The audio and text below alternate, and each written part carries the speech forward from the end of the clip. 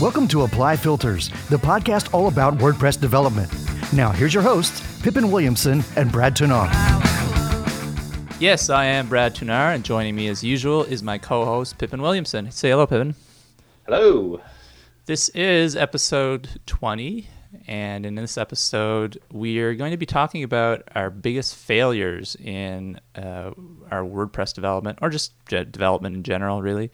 And then we're going to get into some news items. Let's talk first about what we've been up to. What have you been up to, Pippin? Well, first of all, I took a vacation recently for the first time in a while, like a true vacation where I actually shut down and didn't do any work, or very little work. I went up to Canada to visit some family. Dear God, Coburn. Canada. Yeah! There's some crazy people up there. Yeah. No, but I was right there on Lake Ontario, outside of Toronto, and it was a beautiful little area. But it was really nice. Got shut down for a little bit, and then I came home after being up there for about 5 or 6 days, and immediately started working on a new add-on for Affiliate WP for tracking recurring referrals. So ever since Affiliate WP was launched, one of the biggest feature requests we've gotten was the ability to have recurring referrals so that you can reward affiliates commissions on the lifetime of a customer. So if a customer signs up for your membership and then they pay you a monthly fee or a yearly fee, that affiliate can gain a referral on every payment that they make for the lifetime of the customer. Right, because right now they only get the very first sale. Right, they would get the first one. So let's say they sign up for a $20 monthly payment, and you get a 20% commission, so you get $4. Yeah, exactly. You get $4. That's it. Well, so now instead, if somebody signs up for a $20 monthly payment and is a member for 4 years, that affiliate has now just received a much larger earning. Right. Whatever that comes out to. I'm not that quick at it. Yeah. I'm not gonna try and do the math in my head. I'll fail. But anyway, so I was working on that add-on for it, which is an add-on available to our developer license holders. That adds support for that for WooCommerce subscriptions, my Restrict Content Pro plugin, the membership add-on for easy digital downloads, membership add-on for iThemes Exchange. Wow. And then we've got a couple more that it's going to support. It will support Gravity Forms, Member Mouse, Paid Memberships Pro, and maybe a couple of others. But anyway, so all of that add-on was built as one add-on, and we got that pushed out the door 2 days ago. That's awesome. So pretty pleased with that. Yeah, you must have been getting like quite a few people requesting that stuff, were you? We had a couple of requests every single week for it. Wow. And so we had a pretty long list of customers that had either purchased or said that they were waiting for that to purchase it. Right. Did you have anybody like basically offer to fund the development of it? I get that sometimes. We do see that a lot. I've seen that with everything from EDD extensions to custom plugins to Affiliate WP. And I think we did have a couple of users that mentioned that they would be willing to fund the development. I didn't take anybody up on it, for one, because I was already going to build it. And I knew that it wasn't an issue of having the funds to develop it. It was mostly figuring out when I'm going to sit down and actually build it. Right. The cool thing about the add-on is it's actually pretty simple. It's not a complex system at all to build, as long as each of the membership plugins that are tracking these recurring payments, as long as they have the necessary hooks in place when a recurring payment is logged, it's actually not difficult to build. Right. Gotcha. So I found that it works based on what we call integrations, and so each integration, like Restrict Content Pro would be an integration, WooCommerce subscriptions would be an integration, and so each one of these integrations for each of these plugins is a class that extends a base class, and each one of them is on average 40 or 50 lines of code, right, maximum. It's pretty small. Yeah. So I managed to add in support for WooCommerce subscriptions in about 15 minutes. Right.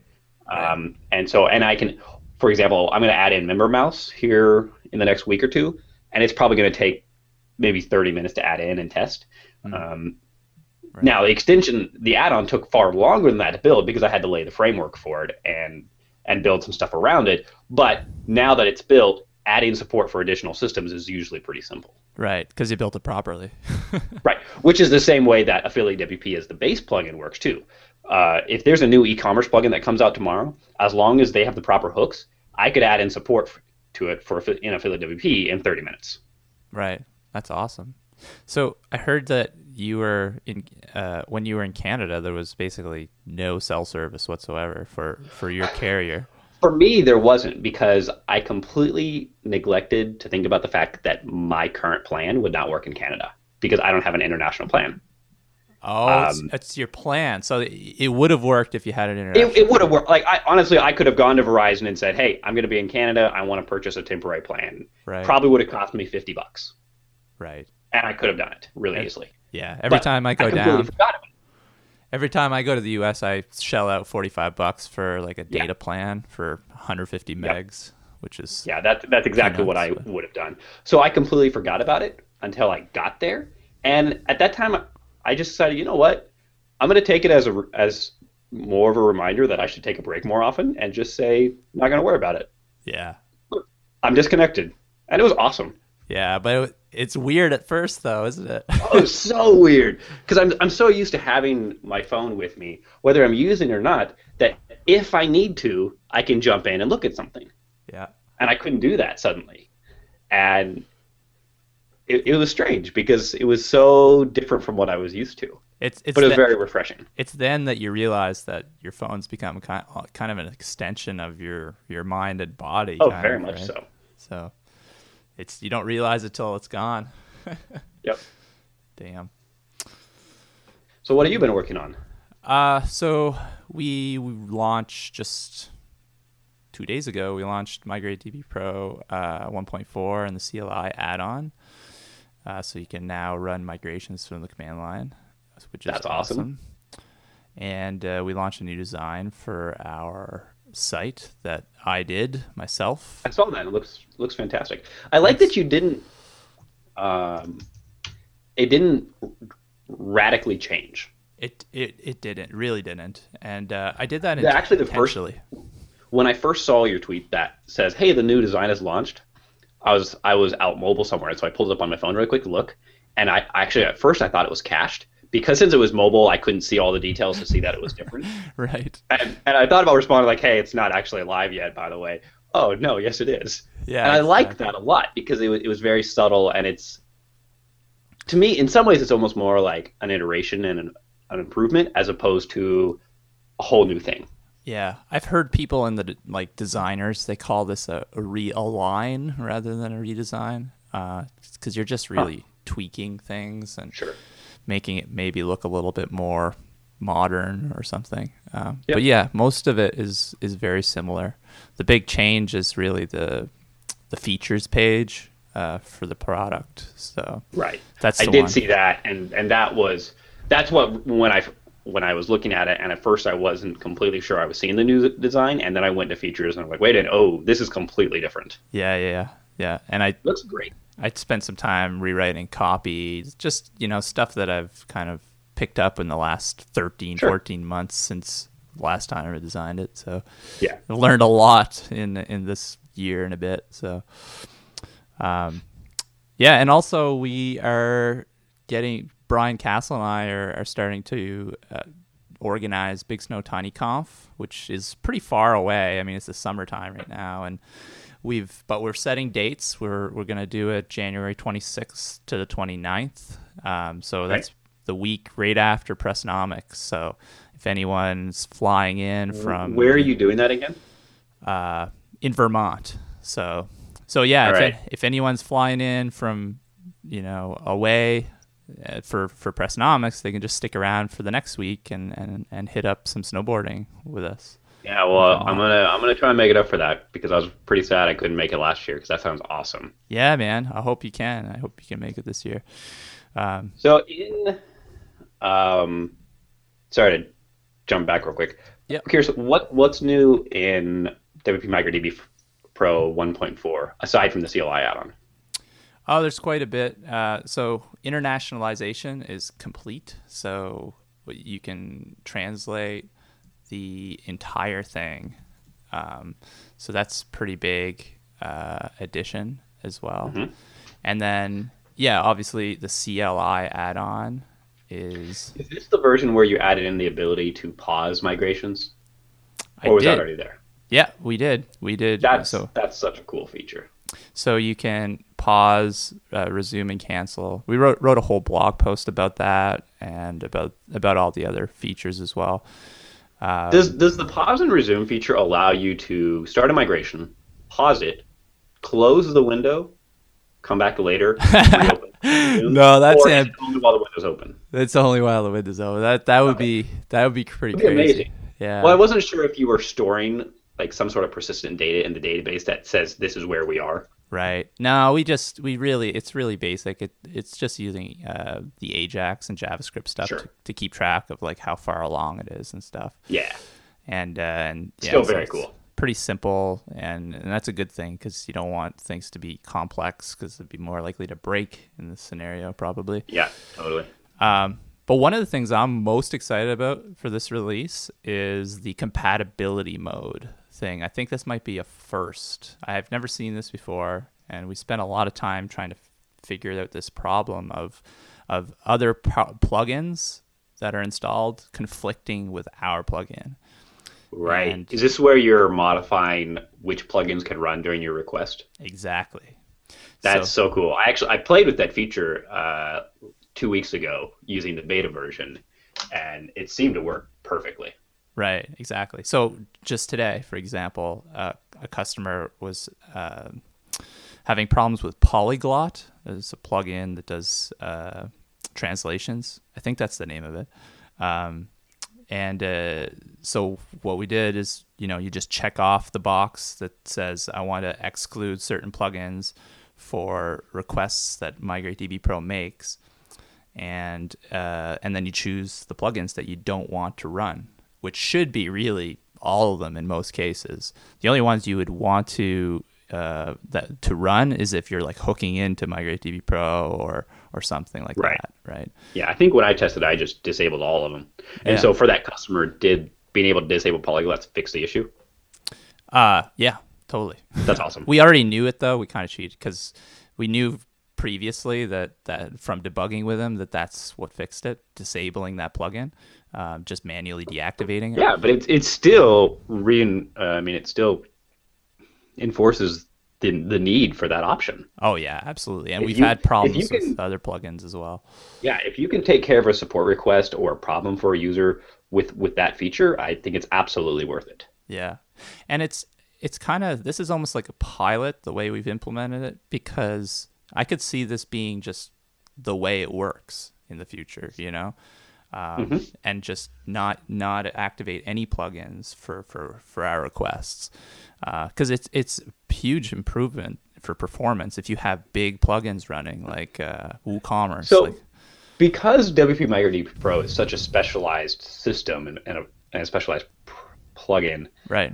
I wonder if it'd be at some point advantageous to automatically disable all of the plugins for your request, but then have a way for plugins to register as WP MigrateDB Pro plugins in a way. Yeah, exactly. So basically a plugin would register support, and if that plugin registers it, you don't disable that one. Because what you don't want to do is automatically disable all plugins and then find out, oh, well, this plugin was supposed to run because it's modifying the requests in a way it's supposed to. Exactly. And another step, sometimes themes conflict with our requests as well. For example, they might output some errors, right? And that screws up Ajax requests because the Ajax requests... notices or errors of any kind in Ajax are a real pain. Yeah, because Ajax is usually returning JSON, right? And then so it corrupts the JSON and game over. Yep. So yeah, we're going to try to exclude themes as well. But at the same time, we want to be careful because some people might be using hooks in their theme as well. So we just need to be a little cautious there. Sure. So I think this is all really, really cool. And I think it shows a lot of not just refinement and polish to the product, which it very clearly does, but I think it also shows that there's a lot of experience with really small nuances in development and problems that have been encountered in development over however long you've been developing. So basically, in your experience as a developer, and I think that this level of a polish and these things that you guys are thinking about shows that there's a lot of that experience. Yeah. So a few weeks ago, we got a a cool topic request from Sammy from Foxnet Themes, who, if you're listening, you may remember he was kind enough to sponsor an episode a few months ago. And he asked a question about if we would be willing to talk about some of our biggest failures in development as developers. And I think this is a really good segue, because having that level of refinement, thinking about those deeper issues in development, to me indicate that you've had those experiences. You've had some failures where you learned the hard way, maybe, or you learned different things that can really make an impact. Yeah. And so, do you have anything that you would like to share about some of the things that maybe, whether they were failures in development, failures in technique, over the last few years? Anything at all? Well, I've got a pretty good story. It's from ages ago. It's like, I think it was 2000 or 2001, right? So I don't know, some of you might not have even been born then. I was not writing code then. And I was on a co-op work term at a company called SmartForce, and they're an e-learning company, and I was on the team that was coding up the learning management system. And I don't know, my manager asked me to do something, and so I whipped something up, and then I sent it off to him. And it was wrong, or it didn't work, or whatever, and he sent it back to me. And so I fixed whatever. I took another crack at it and then sent it back to him again. And then he sent it back to me again. And I did the same thing again. Back it came. And that time he lost it at me. He basically, he reamed me out because I was using him as my tester. He was doing all the testing. I was doing none, right?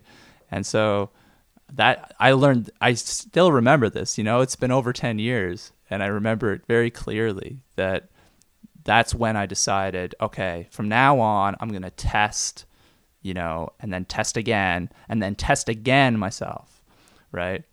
And I think that has helped me become a better developer, and especially when I'm releasing code, because after that, when I'd release code and people would come back, it's the same kind of thing, right? That's a reminder. Oh, yes, I should do more testing, right? Absolutely. And that's not even necessarily just testing crazy edge cases. No. That's just doing general testing of whatever it is you've built. Yeah, I think there's almost an arrogance with developers sometimes. I know there was with me anyway, where it's like, this is a simple little fix. I'm just going to code it cowboy style and then ship it. And, there's no way there'd be a bug with that, right? That's the attitude that I used to have. And it's a terrible attitude, because there's a lot of times where you're going to be wrong there. It may seem like it's simple, but it may affect other things that you're not thinking about. I learned that lesson the hard way for sure. I learned it mostly in doing plugin support for paying customers, where maybe there was a bug in the plugin, or I was doing a little bit of custom work for them or something, and so I would log into their site and fix it in the inline editor, and hit update, and guess what? White screen. And unfortunately, when I was first learning that that's just a terrible way to do it, especially if you have alternatives, was before WordPress would do a check and look for fatal errors. Right. And so if you fatal error a plugin, guess what? Site's dead. And yeah. I don't know how many customer sites I killed by doing that.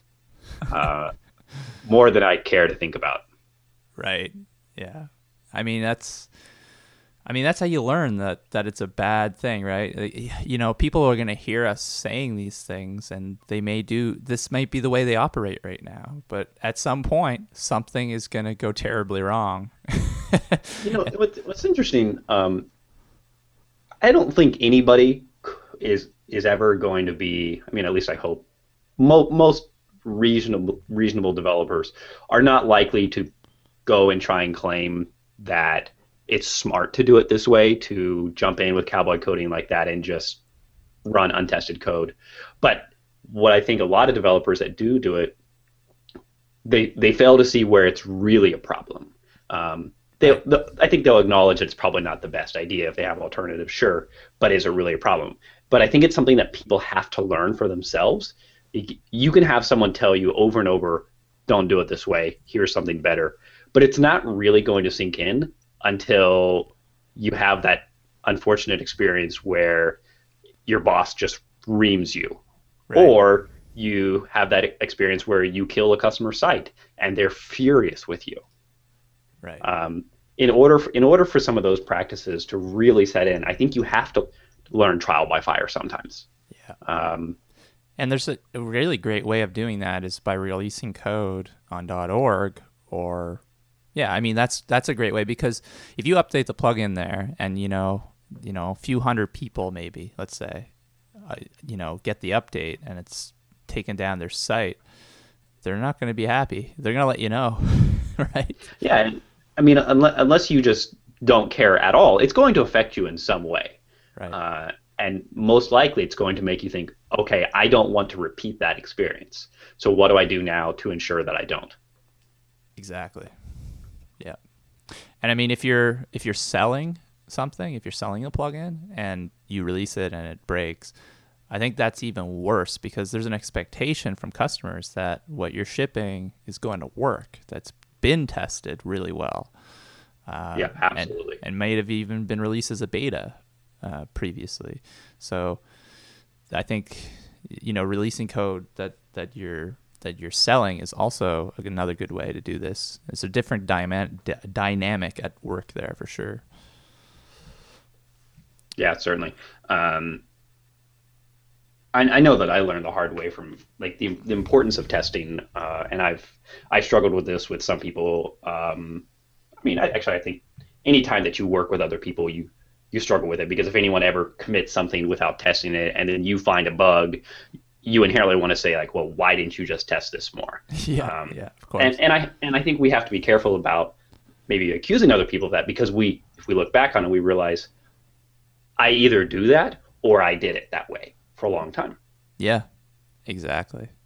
And I mean, sometimes the bug, maybe they did test it, right? Maybe they just missed it. That's also a possibility. Absolutely. So, yeah, you can't be too quick to judge for sure when it comes to code. There's a lot of hang-ups. So, anyways. Yeah, if there's any, but I like the idea. I like going back and looking at mistakes that we've made as developers, and looking at how they've absolutely influenced how we work today. And I think for you, some of that is very evident in the way that you build WP MicroDB Pro, in the level of polish, some of the things that you think about. So if anybody else would like to share stories that they have, we would love to hear them. I know every developer who has built anything has a failure story at some point. Absolutely. And if you don't, you're lying. You're a dirty liar. Yeah. And it's okay if you don't ever want to talk about them. Yeah. I mean, I'm not going to lie.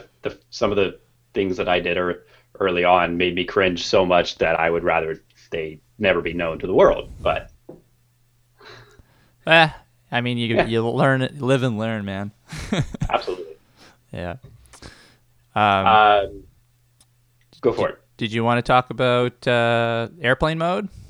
Yeah, I'd like to give a little shout out to Mr. Andrew Norcross quickly. He wrote a little plugin recently called Airplane Mode. You can find it on GitHub if you go to github.com/Norcross. You can also find it on Post Status. Brian Krogsgaard wrote up a little post about it. And it's a cool little development tool.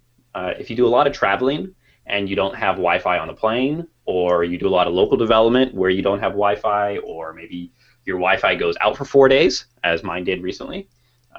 Whatever reason, if you don't have an internet connection, sometimes working in WordPress can be kind of painful, because there's a lot of remote requests that run, actually. Everything from Gravatar to Google Fonts to a couple of other things as well, like update checks to .org, for example. And sometimes they fail nicely, sometimes they don't, sometimes they just slow down because they're waiting for HTTP requests to time out. But anyway, so this is a little plugin that Norcross wrote that the idea is the same way that you turn your phone into airplane mode, which disables all of this, the outgoing and incoming signals. You can do the same thing with your WordPress by using this plugin, and it will deactivate certain HTTP requests, deactivate update checks, deactivate Gravatar, and any remote resources. And so it's a cool little plugin. So go check it out. It's one of the ones that I really like, not necessarily just because of what it does, but because it's solving the development problem, which I think solving problems in your development is really fun. Like Right. building products and building tools is cool too. But then running into problems when you're building those things and saying, oh, well, let me build something else that fixes that problem. And I think this is a great example of that. Yeah. Cool. I'm going to check this out because I just recently in this situation, I think it was on an airplane or something.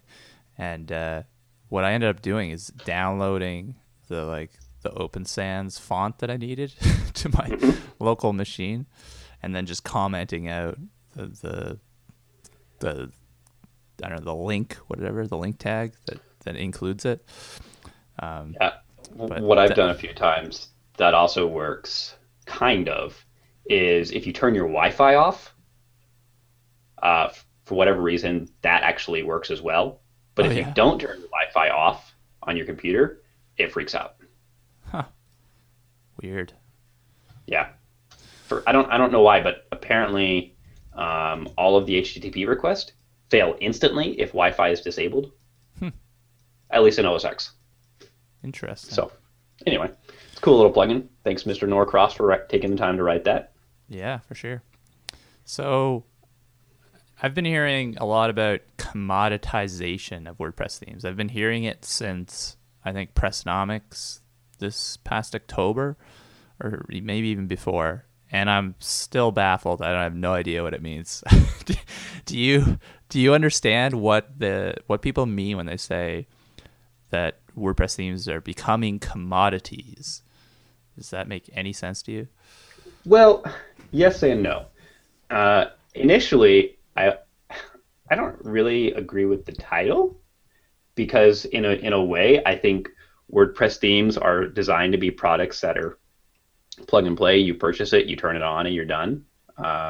And to me, that is kind of the definition of a commodity in some way. I mean, if you look up the literal definition of a commodity, I'm going to look it up right now. Here it is. A raw material or primary agricultural product that can be bought and sold, such as copper or coffee. A useful or valuable thing such as water or time. It's pretty ambiguous. It's a very different definition than I read. But I think the overall argument with it, regardless, I guess, of what semantics tell us, is that that WordPress themes are in some way maybe using some of their... Okay, if you hire a designer and you hire a development team to build you a custom website, one of the things that you're getting is supposedly a very unique setup, a very unique design, layout, etc. Or that's the plan, a specialized one. Whereas a theme is not widely used. Just as an example, take the Avada theme. Everyone sees the Avada theme and they know that's Avada. Kind of like when you see 2012, you know that's 2012. And I think that's where some people are getting into saying that these themes, when they say that they're becoming much more of a commodity. And now, to be honest, I don't pay as much attention to the theme world, so I may be completely wrong on this. Yeah, you and me both. We probably shouldn't even be... We're probably not qualified to even We're not the right about people this. to talk about this issue. But to me, that word commodity, like, to me, the first thing I think of is, like, you know, the financial report on the Business Channel where they're talking about the price of crude and how it's fluctuating and gold, right? And the difference between those things and a theme, if you kind of, there's obvious differences, but if you're just thinking about it like financially, and I mean, there's no one's gonna, if I buy gold tomorrow, you know, no one's gonna give me support or service for that gold, right? I'm buying, it's a it's a good that I can use as currency, basically, right? I don't see people buying up themes to ward off, the Great Depression. Like that's that's not. That's why I just don't understand how it's a commodity, how these things are commodity.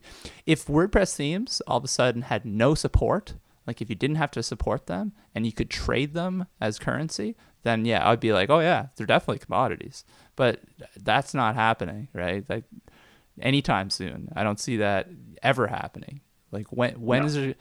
When's there going to be a day where a theme's never going to require support, right? There was an interesting discussion on WP Tavern started yesterday. Jeff Chandler wrote a post titled, "Are the days of paying less than $100 for a WordPress theme over?" And it was basically a list of a bunch of different articles that have talked about the state of the WordPress theme industry, are WordPress themes a commodity, on selling them, prices of themes, things with the GPL and themes, and a whole bunch of other articles that have been recently published about selling themes in the theme market. And one of the things that was brought up in the discussion of the article is how a theme, the definition of a theme should be something that you can just install, turn on, and you're done. When you purchase a theme, there really shouldn't be any after-purchase support. There shouldn't be. There shouldn't need to be, is what several people like Chris Wallace were saying, based upon the way that a theme works and what a theme is designed to do. Unfortunately, that's not really the case. I mean, as any theme company knows, or anybody that's ever sold themes, or anybody who's ever sold plugins even, knows that there's a huge amount of customer support involved with themes.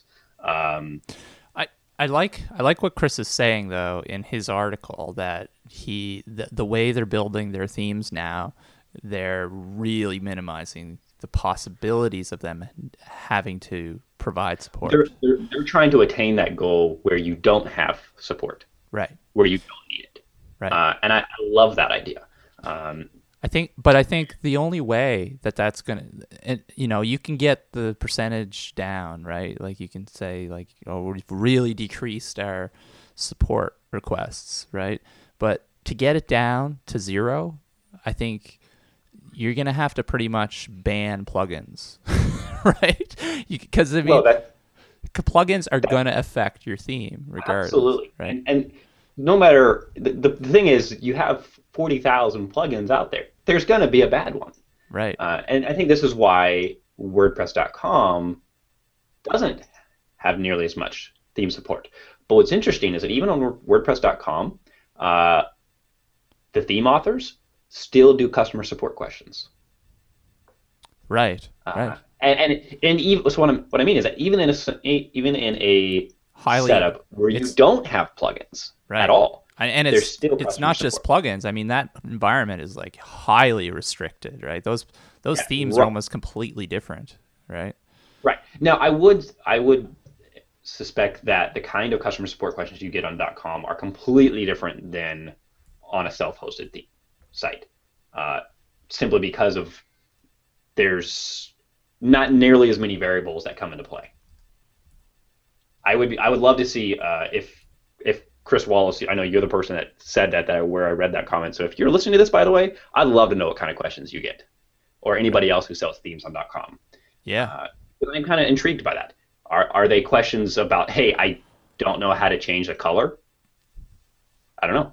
Yeah. I would be very interested to hear. I bet you they're very different. That'd be my guess is that they're. My guess is they're very different, and that they're probably much simpler.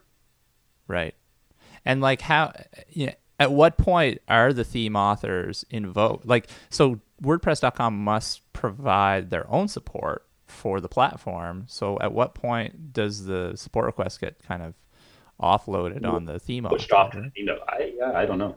So yeah, see, we need to have someone on to talk about this clearly. Yeah. There's a good topic for us. Yeah. There was some of the comments on the WP Tavern post. So I mean, the idea was, are we going to stop paying less than $100 for themes? And a couple of people said, you know what? If I get a well-coded theme that just works, I have no problem paying $100 for a theme versus $30. Other people brought up the point that well, you shouldn't be paying for good quality versus bad quality, because if you're buying something, it should be good quality, period. Which I Right. think is a very fair point. Um, Yeah. I mean, right now, a in lot other of words, that your theme costs. shouldn't be priced higher because it's minimal and good quality, as opposed to somebody who's priced lower just because it's poorer quality. Yeah. Um, Right. that's kind of a crappy way to do pricing, to be honest. I don't know. It depends. I don't know. For me, like Chris Wallace's article was excellent because he was talking about niche themes Mhm. and stuff like that, and I think that he has a great point there. That's really how things are going. Um, and I think if you are building a niche theme that's kind of it's specialized, right? Then I think something like that does warrant a higher price tag, right? Because it's a specialized thing, right? Certainly, but the price is based upon the focus of the theme, not how well you wrote your CSS in the theme.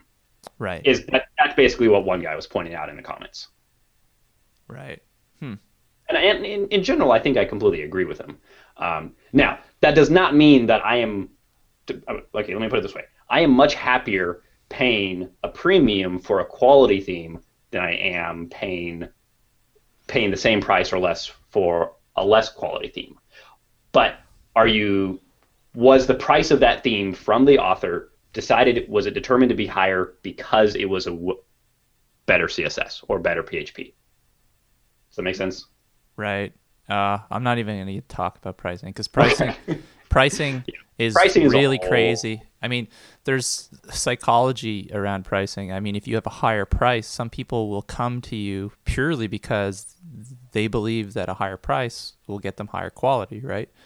right. Which is not necessarily the case. You might just be higher priced because the guy arbitrarily chose a higher price. So, yeah, I'm not even going to start getting into that. Should we talk about TimThumb and the crazy security alert? Yeah, let's mention that real quick. So anybody who didn't know, TimThumb has been, unfortunately, once again, has discovered to have a major security flaw in it. Did you read about it? What I the flaw have. does? I haven't even read a thing about it. I just saw it and I was It's like, that's old news. so I mean, the good news is that the flaw only affects people that have actually turned on a specific feature that is disabled by default, which is good. So it doesn't necessarily affect every single person using TimThumb. However, if it's enabled, it's what's called their web shot feature. If it is enabled, it allows someone to execute a pretty simple command to execute any arbitrary PHP they want. Yikes. Yeah, it's a pretty big deal. Somebody actually showed an example of how it works, and it's basically a single request to the TimThumb file, and it allows you to, I think, to basically put in either the location of a PHP file or put in straight PHP and then execute that. And once you can do that, you can do anything you want. So it's a pretty big deal. Right. TimThumb unfortunately has a pretty negative history Yeah. of having some vulnerabilities in it, Yeah. which is kind of unfortunate because I think the script itself is really cool. Yeah, I mean I think the big problem with TimThumb is that it gets bundled into things and then it never gets updated. And never updated. Right? Yeah. Whereas like WordPress has, a fair number of vulnerabilities that come out, but they get dealt with really quickly and updated quickly. Whereas TimThumb's not necessarily easy to do that, right? So, for example, if TimThumb was included with your theme, right? Well, does updating TimThumb bust your theme, right? Right. Who knows? So it's really up to the theme author to update TimThumb and then do a new release, and sometimes that just doesn't happen. And then hopefully have every single one of your customers or users update. Right. Which is, There's we a both lot know of reality is not going to happen. There's a lot of things that are probably not going to work out in that whole string of events there, right? So, yeah, I think That alone is one of the reasons that I try to avoid scripts like TimThumb or external libraries that are not necessarily that are going to be vulnerable, but that you do need to keep updated and be very aware of. I'm not saying that you should avoid them. I'm saying that you should be very cautious about just including them just because they're nice or that they solve a problem. You have to think about the bigger picture of, okay, what if this fails? What are we going to do? Yeah, I mean, the sequence of events we just discussed. I mean, that we're talking about TimThumb, but it could be a different script that was bundled with the theme that has a vulnerability that isn't getting updated, right? It's really a symptom of that whole process.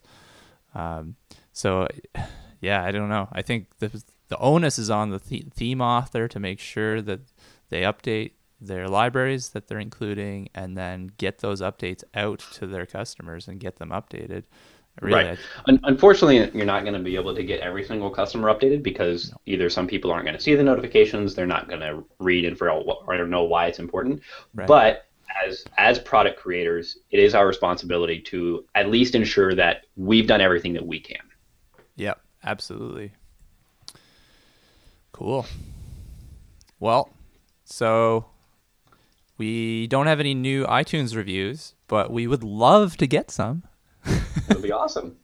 So if you are consuming this podcast through iTunes, if you could just go on there and, click on that rightmost star for us, that would be cool. Appreciate that. And I think that pretty much wraps us up for the day. But I would love to send out another invite to anybody that wants to tell us about a development failure that has affected their how they work today or things that they keep in mind, whether it's how much you test or the way that you work, the tools you use, etc. I'd love to hear about those. And I think it's something that I would also love to have ongoing throughout Apply Filters, because I think learning from failures is one of the best ways that we get better as developers. And so if that's myself or Brad telling a story where we failed or hearing from the listeners and then sharing that story, I think we can all learn from other people's mistakes as well. So anybody who wants to share, here's an open invitation.